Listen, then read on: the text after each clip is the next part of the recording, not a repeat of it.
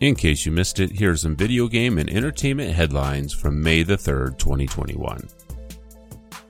Jeff Grubb over at VentureBeat writes, PlayStation invests in Discord and plans integration with PlayStation Network in 2022.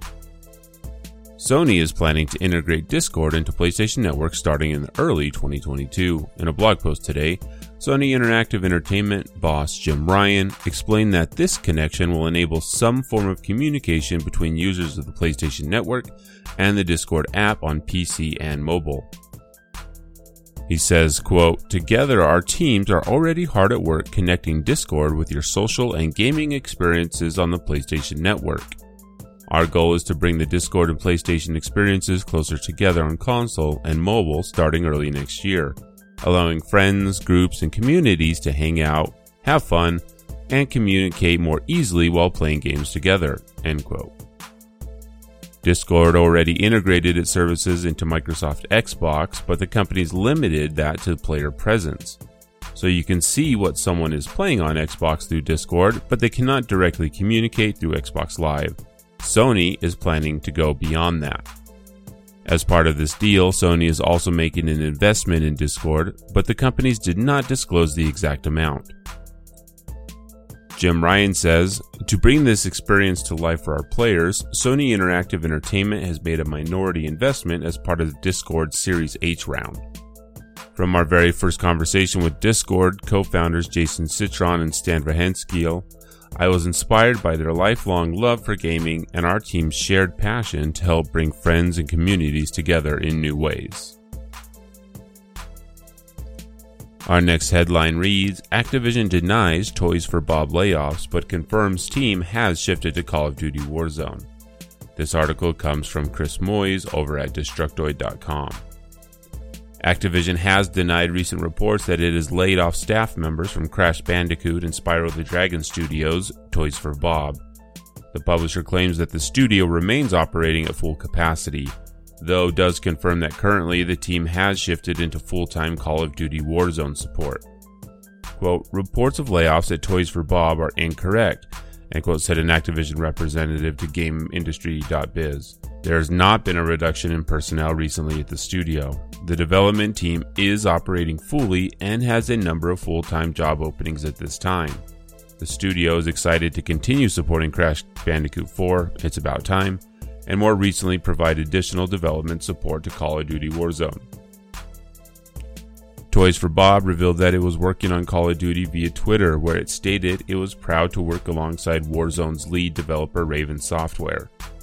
One of the Toys for Bob's former contracted employees then retweeted the message, noting that all their former colleagues at the studio have been let go.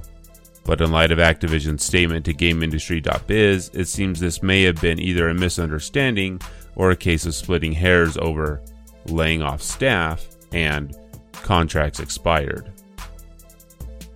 Our next article comes from PCGamesN.com, written by Anthony McGlynn. Resident Evil Village player figures out how to reset demo timer on the PC. The Resident Evil Village PC demo went live last night, and in typical quick fashion, someone's already managed to reset the clock so they can play it over and over. As is, the demo is set to a timer, giving you 1 hour to roam the grounds of the castle and surrounding village.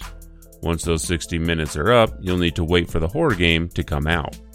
Granted, the Resident Evil Village release date is now mere days away, but still, sometimes people like to poke around these things and get a broader sense of what's coming.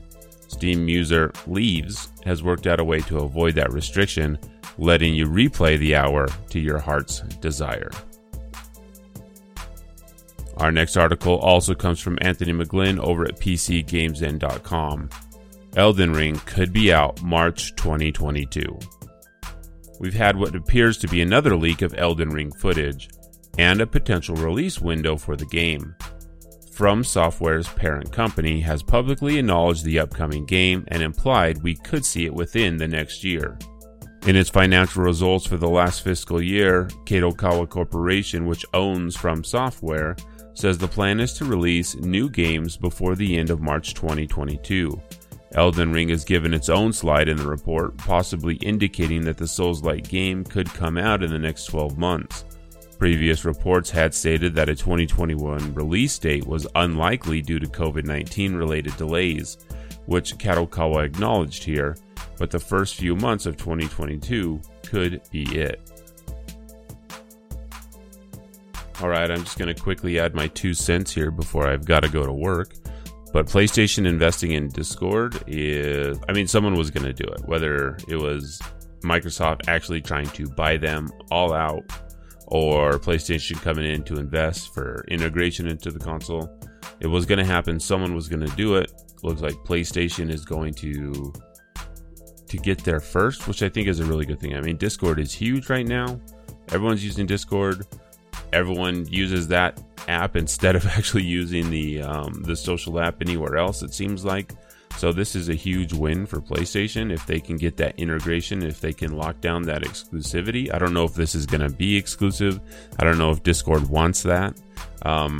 Discord has had an interesting journey with them trying to have their own game store. But either way, this is going to be really big for PlayStation. I'm interested to see where this goes from here.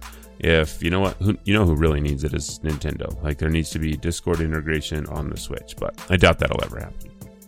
All right, everyone, thank you for listening. I really appreciate it. If you like this daily headline news, let me know. Shoot me a tweet at Freelancer Codex. Shoot me an email at freelancercodex@gmail.com. Tell your friends, tell your uncle, your aunts, your grandmas. Let them know, and then I'll continue to do this. Thank you, and hopefully go out there and make the world a better place. We'll see you tomorrow. Bye.